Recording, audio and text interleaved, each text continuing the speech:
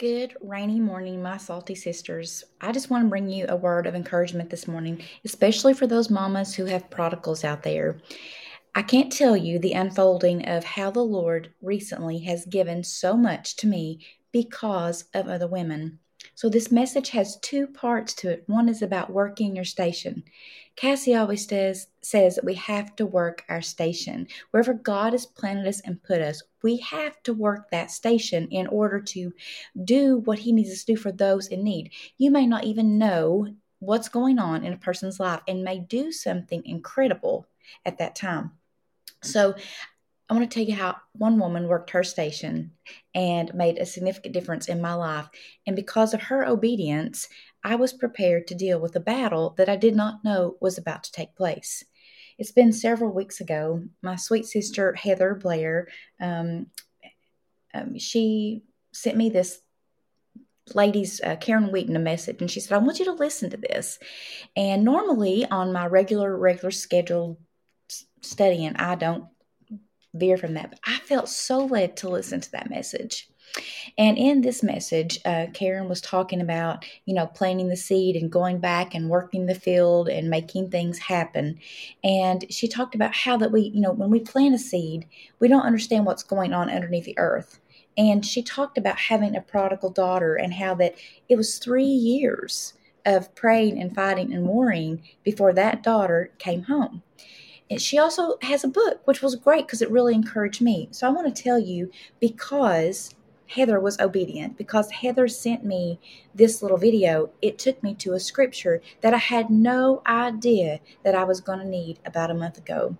And I was able to use that scripture to fight. And I want to take you to that scripture this morning. I want to encourage you.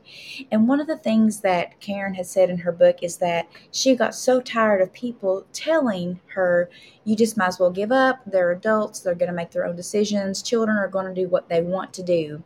But see, there is something we can't do. And that's what I love about her. She says, yes, there's something you can. You can war and you can fight. And Karen's journey through that was just empowering about how she never gave up and she completely stayed the course. Many of us may have prodigal children in many significant ways that there could be addiction, there could be just a wayward child, there could be anything at all that's going on that has got that child or taken that child on the wrong path. And so what the scripture that she gave, Karen also said that she wrote the date in her Bible that the God had given her the scripture. And while I've read through this before, it never spoke to me ever like it has right now. And I want to take you to Jeremiah chapter 31 and verse 15. It says, thus saith the Lord, a voice is heard in Ramah. Now Ramah says it's when Jerusalem was destroyed by the Babylonians, those taken captive were assembled in Ramah before being moved to Babylon. So Ramah here was a place. Have you ever found yourself in Ramah? Have you ever found yourself in such desperation, such anxiety, such stress that you don't know what to do, that the love for your child or another loved one that is wayward or a prodigal, how your heart breaks? And then people tell you all the time, well, there's nothing you can do. Well, I'm here to tell you, sisters, there is something you can do. You can use this to wage and fight a war like never before. And this is when we pull our bootstraps up and we put our war paint on and we are prepared to fight for our prodigals. It says this, a voice is heard in Ramah, lamentation and bitter weeping. Rachel is weeping for her children, and she refuses to be comforted for her children because they are no more. And I feel like when Karen was talking about this part here, she refuses to be comforted. You know how a lot of people will comfort you and give you strength and try to encourage you. But her idea was, when Karen talked about this, I'm not going to be comforted. I'm going to fight. I'm going to go to war. I'm going to battle about this. And then it says in verse 16, here is the beautiful part. Thus saith the Lord, restrain your voice from weeping. Are you tired of weeping, sisters? Are you tired of just the tearless nights? Or not, that you have no more tears to cry? And your eyes from tears. Restrain your voice from weeping and your eyes from tears, for your work will be rewarded, declares the Lord. Or your diligence will be rewarded, declares the Lord. And they will return from the land of the enemy. There is hope for your future, declares the Lord. And your children will return to their own territory. And I love that because they're going to return from, it says, and the land will return from the land of the enemy, and they will return from the land of the enemy. Right now, your prodigal is in the land of the enemy. And there's not a lot physically that you can do about that. The enemy is having a place of captivity, and your loved one is in that place right there where they're talking about. But God says, and they will return from the land of the enemy. There is hope for your future, declares the Lord. And the last statement, he says, and your children will return to their own territory. I want to encourage you this morning. So that night when I got a call, after I read this, because a sister sent to me something she felt led to send to me, and then I listened to it, and then I got this scripture from it. It was preparing me for a battle that I did not know was going to exist. That's why I'm telling you, sisters, work your station today and every single day. When God puts it on your heart to send somebody something, it is for a reason. Do your part. Now, for those of you who have prodigals, do not give up and do not listen to the words anymore that there's nothing you can do, because there's everything you can do in prayer, in fasting, and in war, and in battle. And the greatest battle is in the mind, the principalities of the air. We are not fighting against flesh.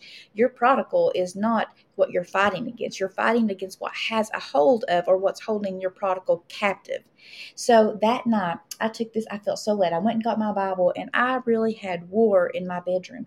I called these scriptures out to the Lord. I started praising God for what I knew that He could do. And I knew the harder that I prayed, the harder that I praised, the more glory that I was giving God, the tighter the grip of the enemy was becoming on my prodigal. And I want you to know that through a lot, this verse gave me encouragement and it gave me power. And there is nothing like reading the words from your lips out loud that the enemy hates. There's nothing about bringing the scripture into the air and calling out the mighty, powerful words of God. And I want you to be encouraged today. And I don't want you to give up. And I want you to know that there is something you can do. You can fight one of the greatest battles, especially this war. But we have to equip ourselves with the word to have that sword, that double-edged sword that's going to cut both ways. The only thing that can pierce and gut the enemy is this word. And I want you to cling to this word. And again, the scripture that you can go back to is Jeremiah chapter 31, verses 15 all the way. You can all read the whole chapter if you want. Chapter 15 all the way through 17. Let it be an encouragement to you today. And most importantly, if you don't have a prodigal, it doesn't mean you won't ever have a prodigal.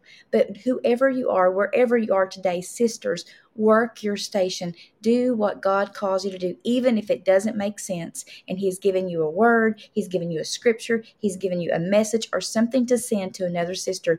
Do not delay and do that. Be obedient, be diligent, because that other sister that He's telling you to do that for is going to need that for a time that she did not even know was going to exist.